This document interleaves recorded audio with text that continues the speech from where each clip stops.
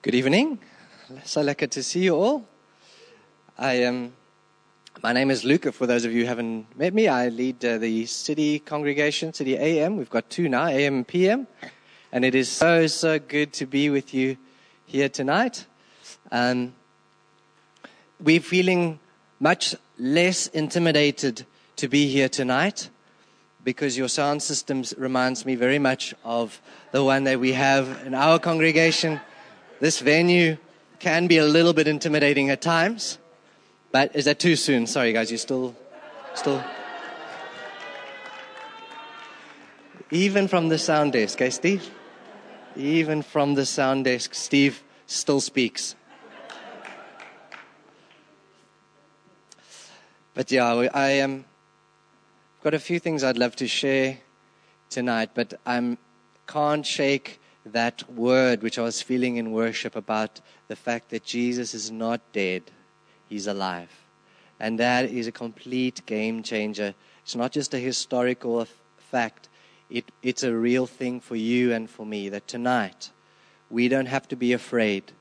We don't even have to be afraid of what's in our hearts and the brokenness which we so often experience in our own lives. We don't have to be afraid of that because Jesus rose from the grave. And he said, the same Spirit that rose him from the grave will rise us up from the grave. It lives inside of us. And so there's no brokenness that's in us that intimidates Jesus. Sometimes we have a tendency to over-psychologize things, but I feel like tonight Jesus wants to say, I am the healer. I can heal you, and I can fix you even tonight. And so I often come into times that we meet together with the sense of, I don't really know what's going to happen tonight. Tonight I have that times 10. I know what I prepared, but I have no idea what God wants to do tonight. But I have a feeling it might not be what I had in mind. And that's a cool thing. It's a cool thing to be a leader in the church and not know where we're going, because Jesus is the one that gives the directions. He gives the instructions. So tonight I want to just begin by asking, where are you, Dana? Are you around? Just wave your hand. Yeah, don't you want to just come up and share that word with us, with or without the painting? It's either way is up to you. You hold it. So Dana, I want to just release a word that Dana shared with me during the week. The reason why I want to release it is because there were 3 people that shared prophetic words with me, and they were all the same word. And when the Lord does that, you know, the first time you're like, okay, cool word. Second time you're like, oh, wow, the same word. Wow, jeez, that's amazing. What a confirmation. And then the third time you're like, okay, wait. okay, wait. So at this point you have to stop the bus and say, okay, God, I am listening now. You know, the first 2 times I was getting there. Now I'm listening. And so I just asked Dana to share the word. She was one of the 3 people that shared the word.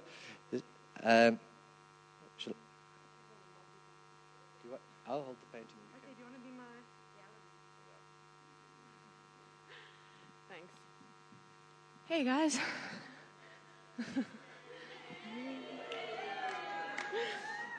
I'm like recovering from worship. There's a mask. So this painting, a couple months ago, City Bowl had we called it Hype Night, because we were seeking God's heart on opening creativity in our specific family and then what that might look like. And that evening, so I'm a painter and a few other creative things. And I've always wanted to paint during worship, and I thought, okay, that would be a cool time. And this painting came from that time of worship, and those who were there will... We've got some people wanting to see it in the back, yeah. Just to take you through kind of what God was saying that evening, it was... I remember Hans was really holding the space at the front, and Robin and Sam were, I think there was 10 minutes at the beginning where the word hallelujah over and over and over and over again. And it felt like this, I was waiting to see what God wanted to say and what I was going to try paint. And that was it over and over and over again. So I started the painting by writing the word really loosely. It's in there somewhere, hallelujah. And then kind of just followed that and responded to that word. And I am an abstract painter. You can probably tell. I can paint a mountain to look like a mountain if I want to, but God had other plans with this painting. So I started painting this thing, and there were so many moments during the process where I felt really uncomfortable. I'm actually just going to, I feel like I can see you guys. I felt really uncomfortable, and it felt really messy. I mean, it's messy. Like, that painting's not a neat painting. And I am used to painting in an abstract manner, but this felt different. And I felt very frustrated, and I kept finding myself being tempted to paint over all of the really scribbly parts. And God was not letting me. And I was like, oh, okay, what?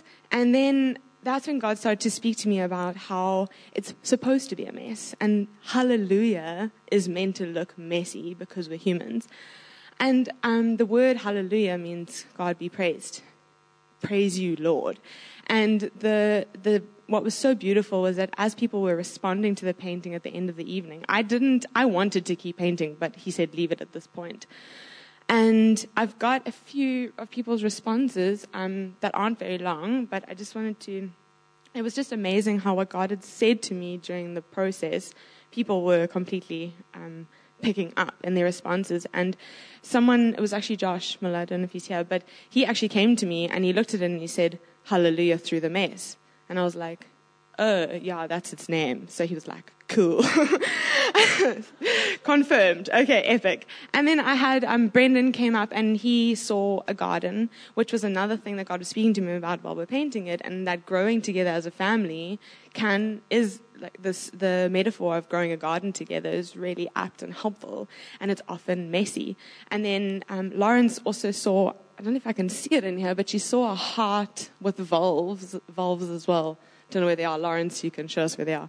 But Lawrence came up to me and she said, I see a heart with valves. And again, that heartbeat of family and unity can be really messy. And so that's where the word specifically starts to come together. And I've got two scriptures. What was really cool was this was a couple months ago, and so I felt to pray this over the family, but didn't feel like maybe releasing it. And we've got just an intercessors group for City Bowl, and there was a couple weeks where unity was the theme that kept coming up over and over again. And that's why I reached out to Luke, because I felt like after all of the shifts and the change, especially with our City Bowl family splitting up, we have this chance to almost like a reset in how we come together, how we learn, almost like the words were, how can we hallelujah well? And it's going to be really messy. And relationship is really messy. And relationship is hard. But Jesus isn't afraid of that. And the scriptures I just wanted to share that back this beautiful message up, they both are from Ephesians. The first one is Ephesians 4:2-6. Be completely humble and gentle. Be patient, bearing with one another in love. Make every effort to keep the unity of the Spirit through the bond of peace. There is one body and one Spirit, just as you were called to one hope when you were called, one Lord, one faith, one baptism, one God and Father of all, who is over all and through all and in all.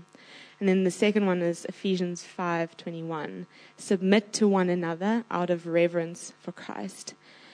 And that, my encouragement to us and City Bowlers, this has been chilling in the foyer without y'all knowing what it's all meaning. And so the hope is that this will now be a reminder every time like we see this, that we know we are to submit to each other through in reverence for Christ himself. And even just about Jesus being alive, he's not afraid of our stuff.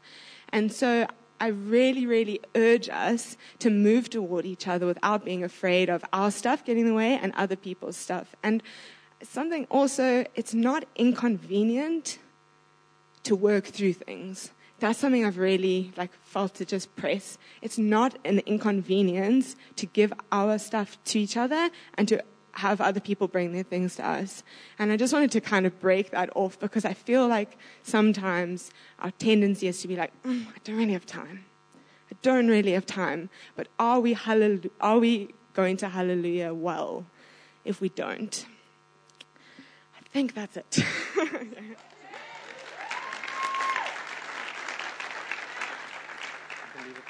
Take your mask.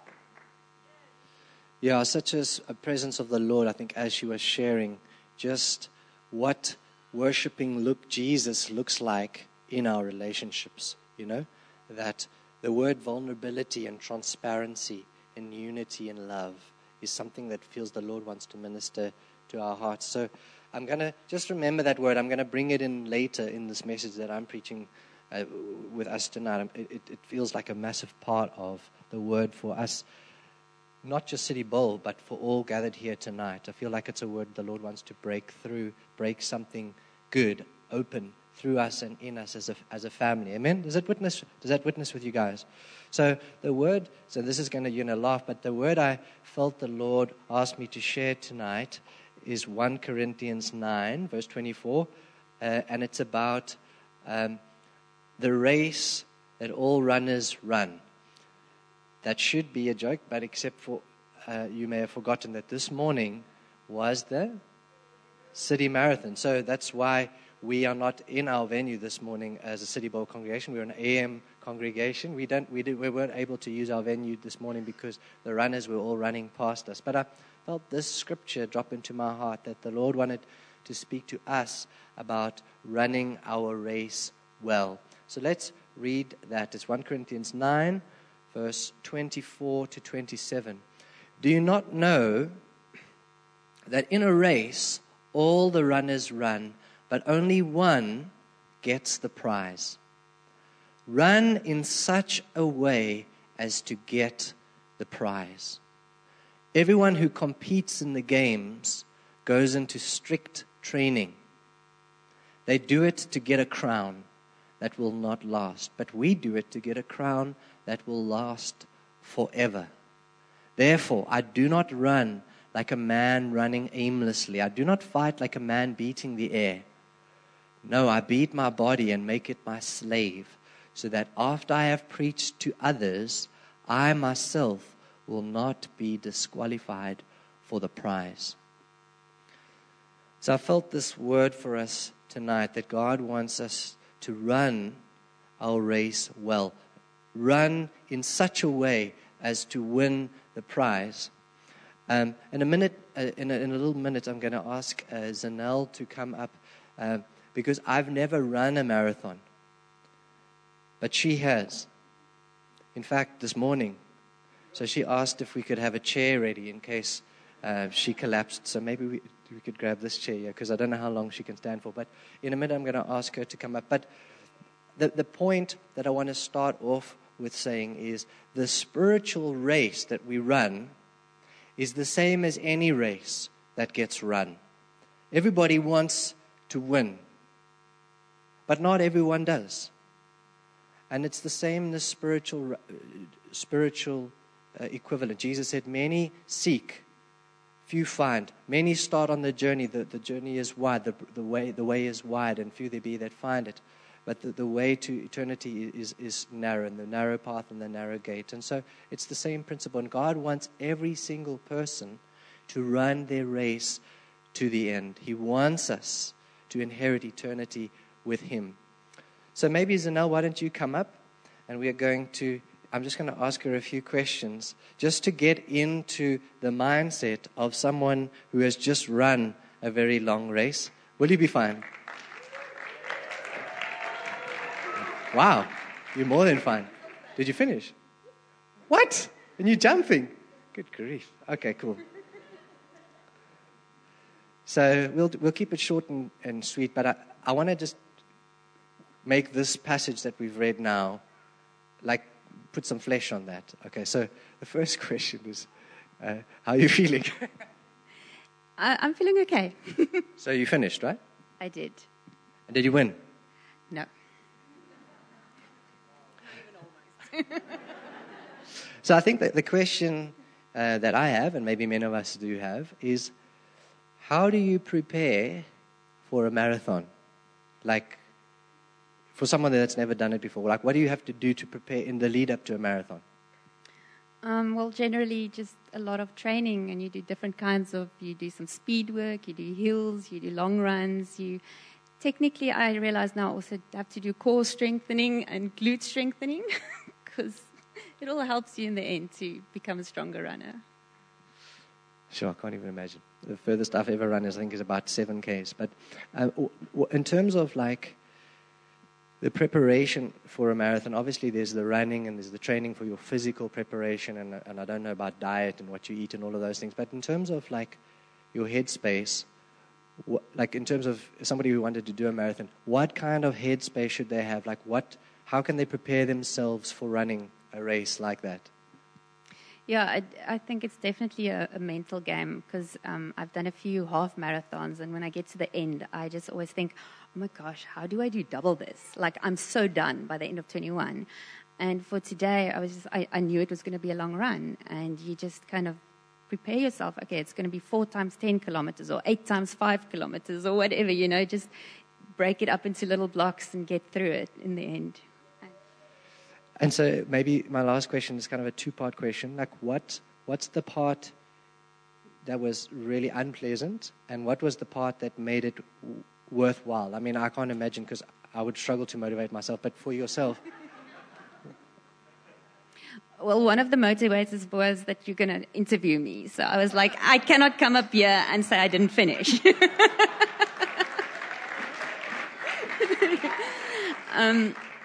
But I think one of the unpleasant parts is I fairly recently sustained an ITB injury, and it kicked in at about 12 kilometers.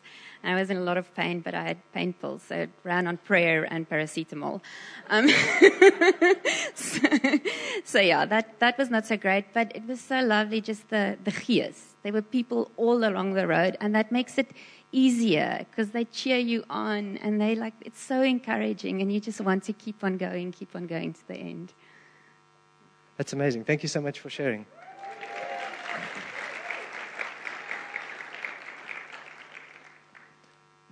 So you can put that passage up again when it says in verse, it says they do it. They run to win a crown. In those days, they're referencing Roman days when they would run in the stadium, and they would have a games. The mentions there, the games, that Olympic games. That's where it was kind of birthed in Greece. But we run to attain a crown that will last forever. And the point that he's trying to make is that these runners put themselves through intense training, discipline, perseverance, the pain. They push through, and they run their race to the end, so that what? So they can. In those days, they'd get like a leafy, laurel that you'd put, and you'd raise your hand, and everyone would clap, and you'd have your moment of fame, and that was your reward for putting yourself through all of that. Now you get a piece of metal and bragging rights, and you put yourself through all of that, and it's worth it for those. For that reward. But Paul is saying here, how much more if the prize is eternity with Christ? Eternity with Christ. Glory with Christ. A well done, my good and faithful servant, from God himself. How much more would we then have an attitude of focus, determination, and of treasuring the precious thing that salvation is, that we would treasure it, that we would run our race to win the prize. And the prize is Jesus. That is the prize waiting for us at the end. I think one of the things I want to just mention at this point is that many times as Christians we put a massive emphasis on an event which we call salvation. That moment when God encountered me, that event, that moment in time which I maybe think back on. And there is an event when God encounters us. There's a born-again experience. There's that moment when you were filled with the Holy Spirit. But more often in Scripture, we find salvation spoken about as a journey, as a race, as a path. Jesus said, I am the way. I'm the way. Follow me. Speaking about a journey. And very often, Scripture speaks about a journey. And in this passage is talking about a race that we run to win. And Christ wants us to run to win. So the question that I want to just speak into is, how can we run in such a way as to win the prize? How can we? And the first point is to consider, and I really felt the Holy Spirit impress this on my heart. Consider what's at stake, what we stand to gain and what we stand to lose. Consider the preciousness of the prize that is Jesus. Consider it, meditate on it, value it, treasure it. When we lose, and you may have experienced this, I've experienced this many times as a pastor, when you experience people losing sight of the prize. And when we lose sight of the prize, we do silly things with our salvation. We make small concessions, small compromises, and people around us can see we're actually giving it all away. We think of people in the Old Testament who gave away their inheritance for trivial things. But when we lose sight of the prize that lies at the end of the race, Jesus himself, we treasure this salvation. We treasure this gift that we've been given. We don't take it for granted. And my encouragement to you is, don't let anything or anyone or any circumstance steal your reward. Don't let anyone steal your reward. I have this attitude in me. I've got this bull terrier sunk my teeth into the kingdom of Christ. And nobody is going to get it from out of my teeth. Like that Staffy that hangs on when he gets that lockjaw. That is my attitude about Jesus. I have locked into Jesus. And nothing, no one. And that's not because of my confidence in me. I'm talking now about how much I value Christ. Nothing in this world. I don't have a price tag. Nothing could compare to the treasure that Jesus is for me. Amen? The Old Testament picture of salvation, these Old Testament pictures that we draw on. One of the one that's drawn on so often is the Israelites traveling from Egypt. That's their hell. That's their old life. That's their sinful life, which they associated with slavery and hardship and pain. And God leads them out, and they're crossing this wilderness, this barren wasteland of a desert. God's leading them through the wasteland to the promised land, to their inheritance. And that is the picture for us. We've left slavery to Satan, slavery to our old life, and we are traveling, we are traversing, and we have the goal. But it only makes sense, it only is worthwhile if we keep the goal in mind, our heavenly city, our Jerusalem. And at the end of the line, Jesus waits. But Jesus waits for us, but also glorification awaits. What is glorification? Well, the Bible says now is the time when we experience humiliation. This outward body is wasting away. We experience many humiliations and pain and suffering. But then we will experience glorification. It says in the Word that when we see Him, Jesus, in His glory, we will become as He is. We will be glorified. It'll be the end for us. It'll be the well done for us. It'll be our reward with Christ forever. The second thing I feel like the Lord wants to impress on us tonight is intentionality. Intentionality in our faith. The Bible speaks in this verse about running the race to win the prize, right? That speaks about intentionality. No one ever won a race by accident, right?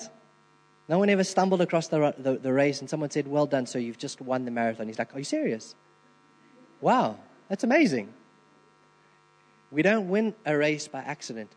There's an intentionality, and you see it in all of Paul's writing. He's got this intentionality. He's got this prize in mind. And his whole life conforms to this vision that he has of eternity with Christ. Amen? It's an intentionality that God has called us to. The Bible says in that passage that we read now, we don't run aimlessly.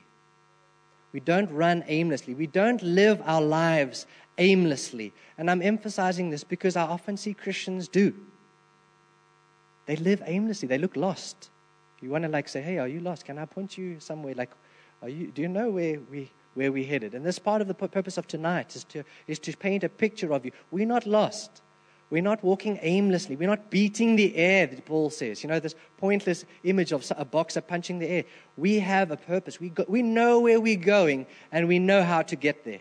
We know what Christ has required of us to get to the place that we're going. I love that phrase that Zanel dropped about what kept her going was the crowds. I'll tell you why. Let's put up Hebrews chapter 12, verse 1 to 2. Listen to this. First line. Therefore, since we are surrounded by such a great cloud of witnesses. Isn't that amazing? He's saying that because it's the same motivation that Zanel had to get to the end. It's not just about me. There's a great cloud of witnesses. Let us throw off everything that hinders and the sin that so easily entangles, and let us run with perseverance the race marked out for us. And then it talks about Jesus. We're talking about this in worship. Let us fix our eyes on Jesus, the author and perfecter of our faith, who for the joy set before him endured the cross, scorning its shame, and sat down at the right hand of the throne of God. Can you see it's the same language? It's the same God in heaven saying, I want you to win. I don't want you to get tired and give up. Keep your eyes on where you're running to and the reason that I have called you. God has called you. You're not on this race by accident. God called you after himself. And he called you because he wants you to run your race well to the end. The cloud of witnesses, by the way, is all the people who've gone before us. All the pioneers, all the men and women of faith that throughout the years have persevered through their passion for Jesus, through their vision of eternity. They scorned the shame. They scorned the persecution. They didn't count their lives precious.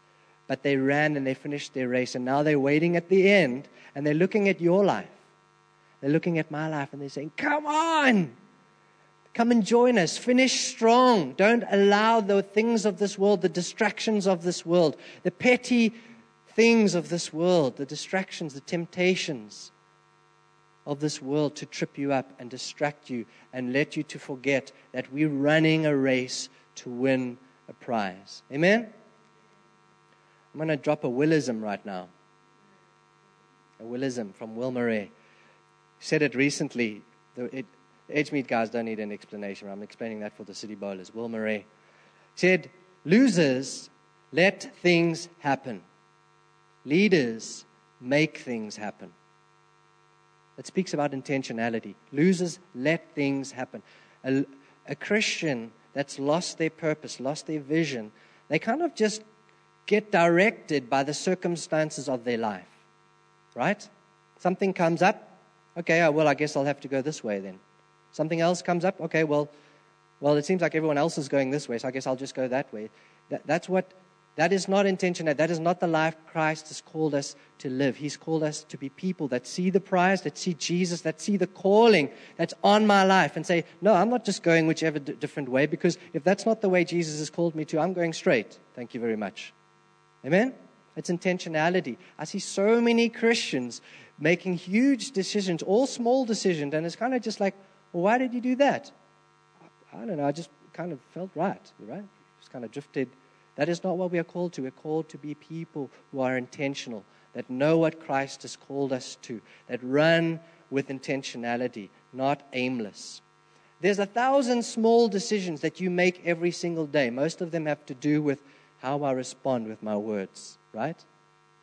How I treat people, how I love people, what I do when temptation crops up. Am I going to sow to the Spirit?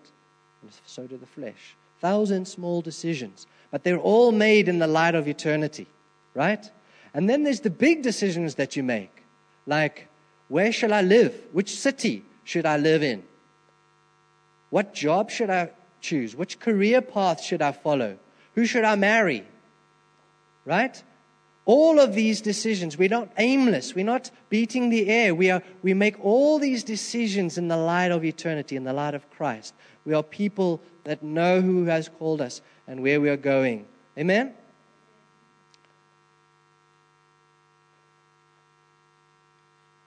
Number 3,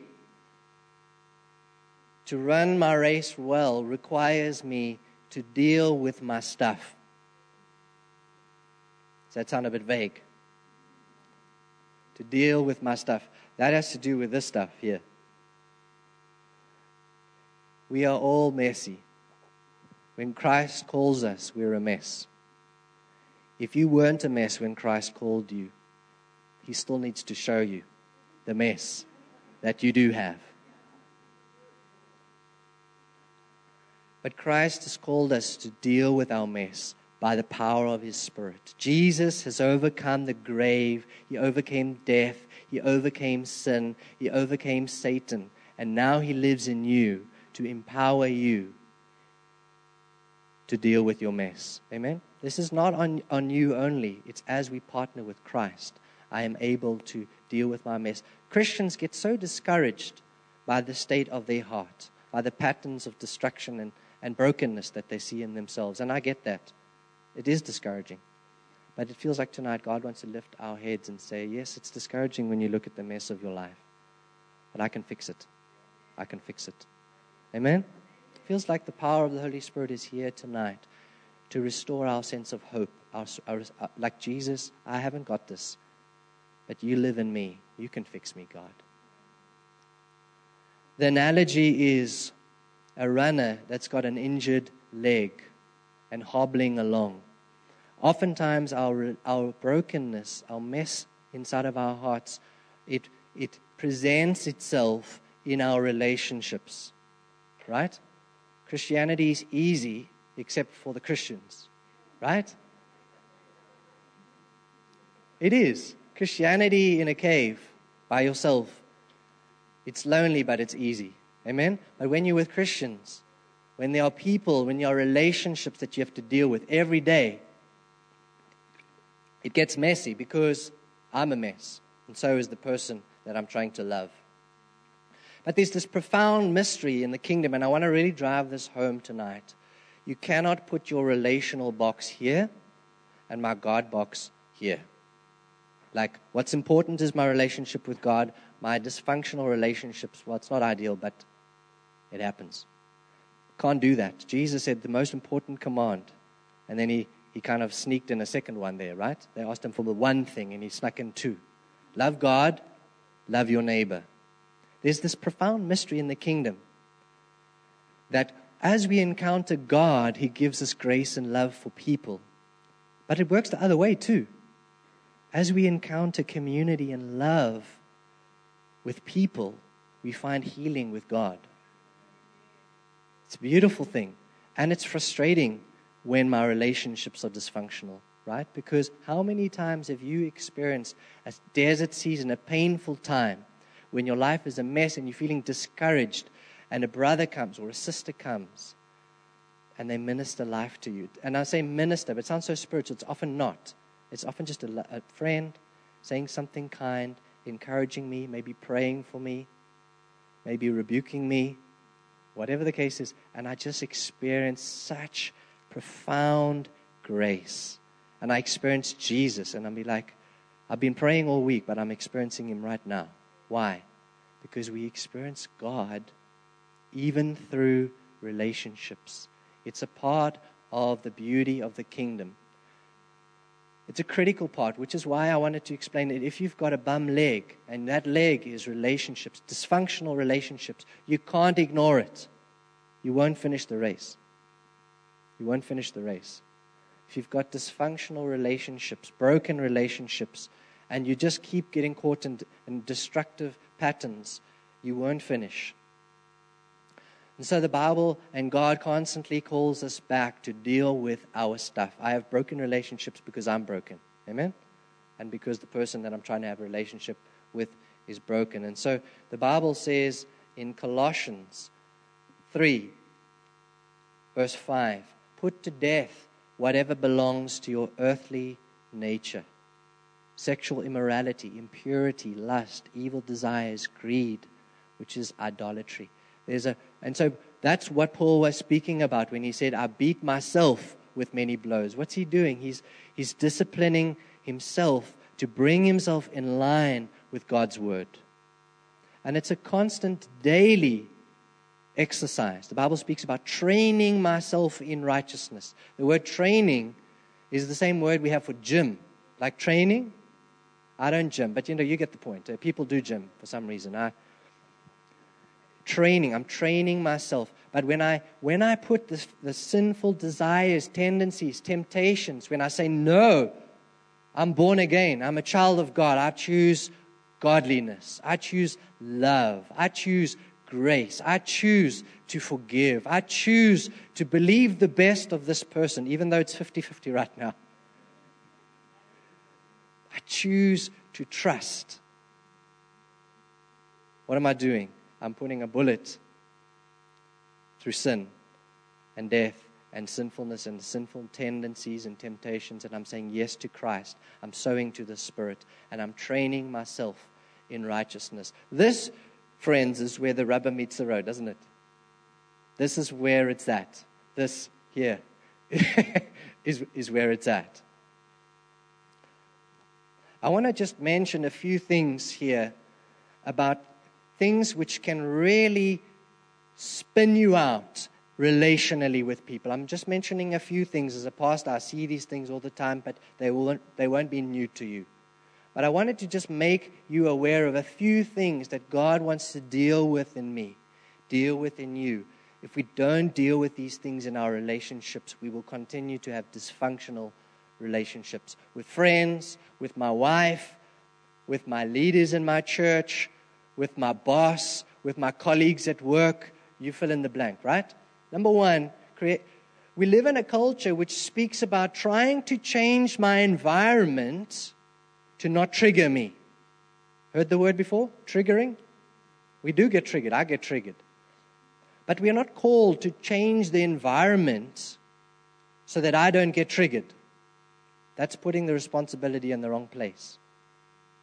The Bible never speaks about helping your colleagues and friends and family to know your triggers so that you don't get triggered. If you can find it in the New Testament, you can come show me afterwards. It says, you put to death what's earthly and fleshly in you, right? Amen? I'm not hearing a lot of amen, but it is true nonetheless. The world would want to shift the responsibility onto all the people around me to not trigger my brokenness. I've got good news. You were broken, but God's plan for you is to fix you. Not to fix your environment so that you never get triggered again, but to heal your heart. To heal your heart. And guess what? He's going to put you in triggering environments because he wants to bring stuff to the surface so that he can heal you. The world that we live in knows nothing about healing me, right? They can try super hard, lots of different techniques. None of them work. Jesus heals me. He heals the relational brokenness in me.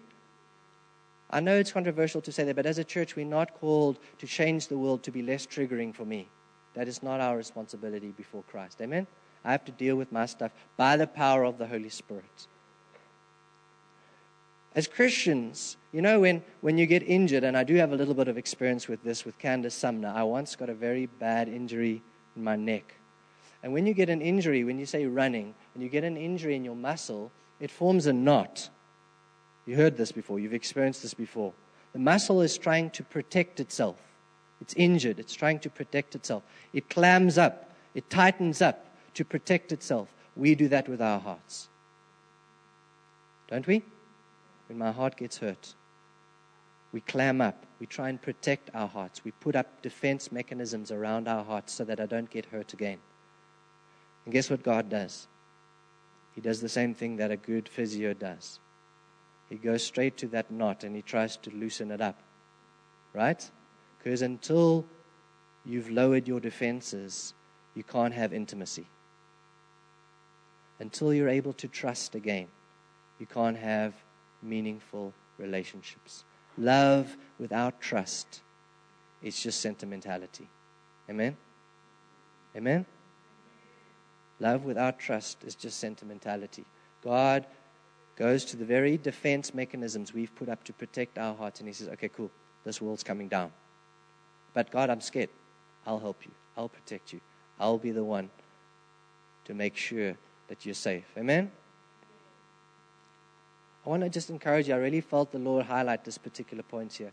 Many of us, all of us, struggle to trust because we've experienced broken people, right? Including ourselves. But love always trusts. Why? Because it's safe? No. Because Jesus always trusts. And look what happened to him. But he still trusts. He still extends his heart. He still offers his love. He still wants to be intimate with us. And he knows we'll hurt him. Amen? Especially me, especially you. But he still invites us into intimacy with him. Andrew Selly always uses the example of Odie from Garfield. You know, Garfield always abuses Odie, right? He always puts his claws into Odie and he smacks him and he abuses him. And Odie always comes bouncing back, right, with his tongue hanging out, wanting to play. And to a certain extent, that's what Christ calls us as Christians to do. We get clawed by life, by people, and we go away and we heal up and we go before the Lord and he heals our hearts and then we come bouncing back because love always trusts. I know that what I'm saying is ridiculously counterintuitive, but it is also Jesus. Amen? There's another lie that we believe that I don't really need people. Maybe you identify or you think of yourself as an introvert. That's fine, but you still need people. You still need people. We all need people. God has made us to need community, to need friendships, to need intimacy with other people. It's not just a nice thing to have. It's a part of our faith. It's a part of our journey. Some of us don't process wounds and bad experiences and hurt well. You slip into old patterns of trying to get healed, usually by yourself. But God has called us to be healed in community. Amen? I know it's counterintuitive, but in community. Like we mentioned earlier, God's calling us to transparency, to honesty, to vulnerability, so that when I'm in pain, when I'm struggling, I'm not going to say, cool guys, I'm struggling right now. When I'm healed again, then I'll come back into community. No, in community. It's like when a bone gets broken, you put a cast around it. The cast is Jesus and the cast is community. We get healed. The bone gets set straight again in community. Otherwise it will heal, but it will heal back skew. And that's what happens when we try and cure ourselves and heal ourselves by isolating. Don't use your emotions as a weapon to keep people from speaking truth into your life. Amen?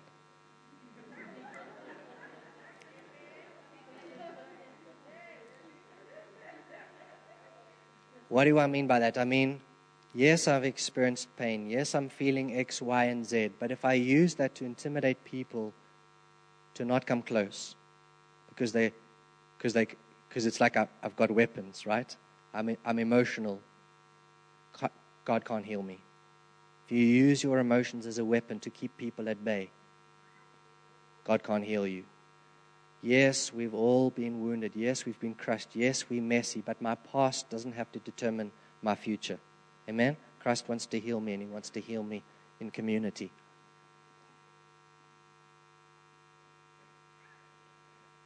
I'm closing now, but as in a race, so in the kingdom, that in order for God to heal us, in order for God to use us, to point us in the right direction, we're going to need community. We're going to need to be honest. I love what Andrew Selly says again and again and again. You're going to know on that day what's really going on in my life now. So I may as well be transparent and vulnerable now. I may as well let you in now. But more than that, the spiritual equivalent of a coach that helps you to train to run your race is community, is people who know what's going on in your life, who have the freedom to speak truth because you know that they love you and they have your best interest in heart. We all need that. I know this is an old value, right? But it's still true and it's still vital. It will save my life. It will save your life. And so I want to close with a scripture, Philippians 2, verse 12, and then I want to just sum up. Talking about running a race, right? Working hard, training myself. It's like, well, that's very works orientated. Therefore, my dear friends, as you have always obeyed, not only in my presence, but now much more in my absence, continue to work out your salvation with fear and trembling. Now listen to the second verse.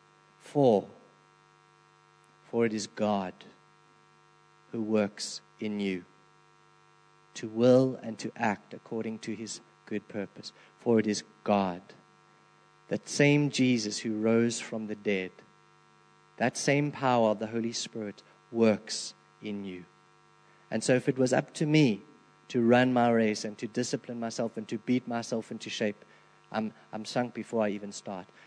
For it is God who is working in you. He is the hope of salvation. He is the reason why we have hope and a future, because God is working in me. His grace is working in me. So I want to close by summing up now. Number one,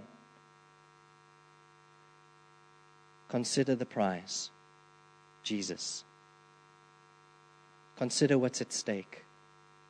Eternity with Christ. That is something too precious to get distracted from. To take a right turn or a left turn off of the path of salvation. I'm running with intentionality. I'm saying, Jesus, you've called me for your glory. I'm running my race. Everything that I have for your glory, to win my race, to win the prize, to meet you where you have gone before me. I deal with my stuff. Because my stuff, as Paul says, after preaching to others, I'm not going to let my stuff disqualify me. Amen? I'm not going to allow my relational dysfunctionality to spin me off the course. No, Jesus, you're bigger than that. That's you and me. We're going to deal with the stuff. And I'm going to beat my body with blows and make sure that stuff in me doesn't disqualify me or spin me off my race or get me distracted from Jesus. Amen? To be able to love God and love my neighbor. And lastly, I felt God wanting to just encourage and saying, don't give up. Don't give up. There is a crowd of witnesses, and Jesus being the most important one that is looking down on you right now. Not us, you, your life. Saying, come on. Come on, don't give up. Don't get discouraged. Don't let the tiredness or the weariness of battling with sin and temptations and stuff make you to give up. Jesus has got you. Jesus has called you, and he will be faithful to complete the work that he has started in your life. Amen? Can we pray? I feel like there's a couple of things to pray into right now.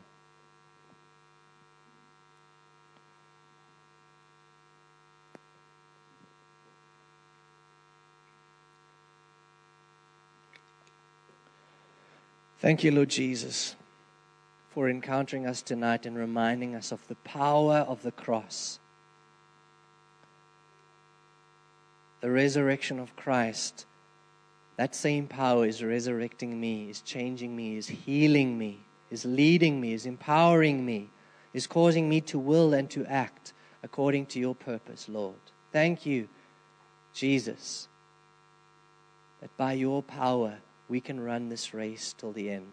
And I pray, Lord Jesus, tonight, just as the word has come, Lord, for those who've grown distracted and maybe who are running a little bit aimlessly, would you bring a focus and a clarity tonight?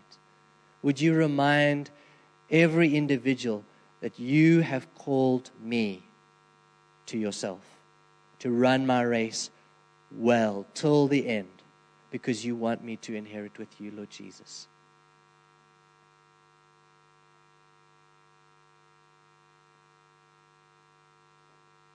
Lord Jesus, for those who are here tonight that possibly haven't even been born again,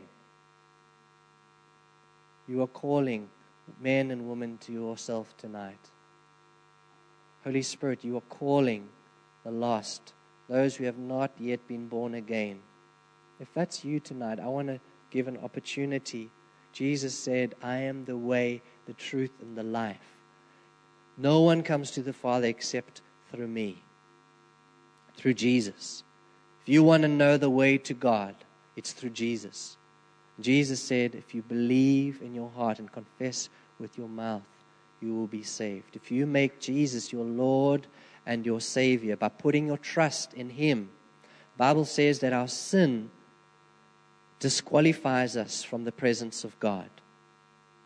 We've offended God by the way that we've lived our lives, but God has provided a sacrifice to pay for the debt of my sin, of your sin, and that sacrifice was Jesus. Jesus went to the cross to pay the debt of sin that you and I could not pay. You cannot be saved except for the salvation that is made possible through Jesus, because Jesus, a sinless, perfect man, died on the cross to pay for your sin, for your debt, so that you could be forgiven, so that you could be reconciled with God. And if you're here this evening and you feel like, I don't think I am right with God because I haven't done what you're saying before.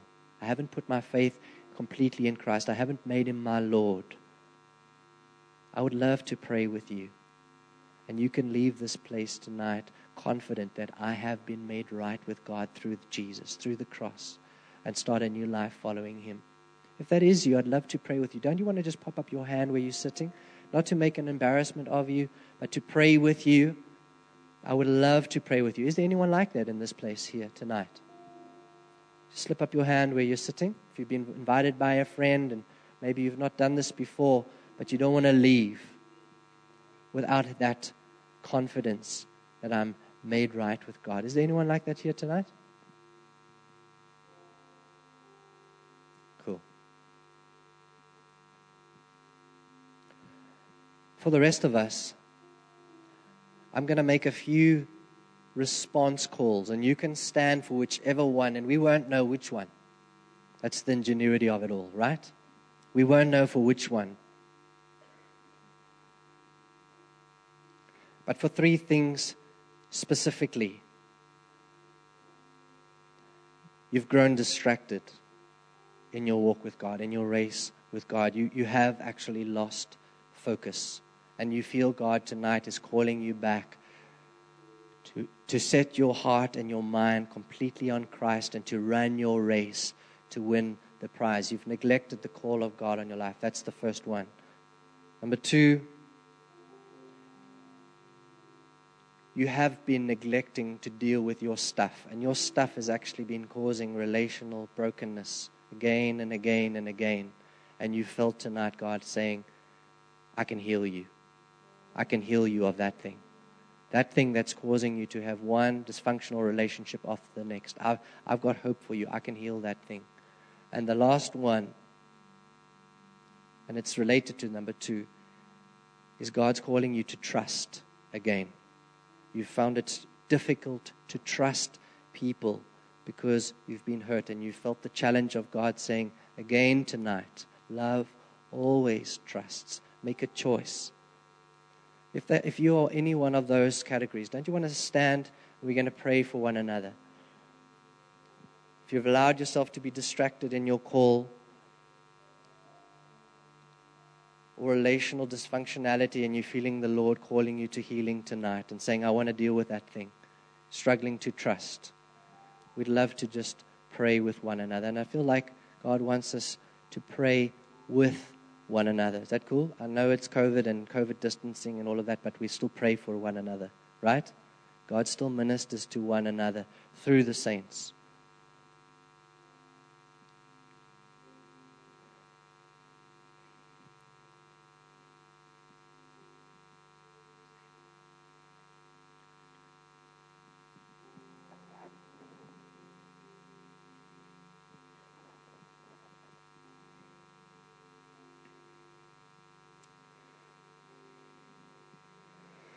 So I want to chat to the guys that's sitting down. This is the beauty of family. We all build together, and God chooses to use each one of us, whether you're a pinky toe or a little finger, or whether you're a heart or a lung. And I want to say that we can't do this in our own strength. God works in us to will, to want to do it, and to do it. And He gives us the Holy Spirit. So all of us that's sitting, that's around, that knows and loves Jesus, that's part of family, you all have something to give. And where you're sitting at, let's all just stand around those. Look, whoever's close to you. We're going to lose who was standing and who wasn't, because when one hurts, we all hurt. When one is struggling, we're all struggling. So where you are, God has given you a voice. God has given you loving hands. God has given you the ability to do something physically, but He's also given us the Holy Spirit that comes and He changes things. So, Father, right now, we come to you as your family. You are here. You lead us and guide us. Give us the words to say. Give us the prayers to pray when we don't know. So just where you are, just pray. If you have to do it one at a time, if you have to all pray at once, let's just raise our voices. Let's trust God to heal tonight.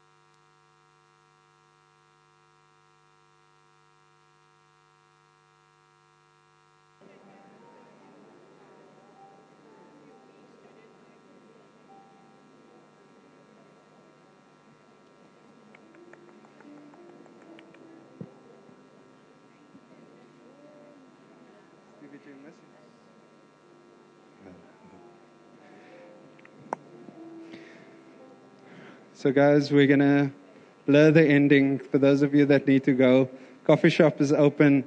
Let's leave from here celebrating and doing things as family. So, coffee at the back. Enjoy.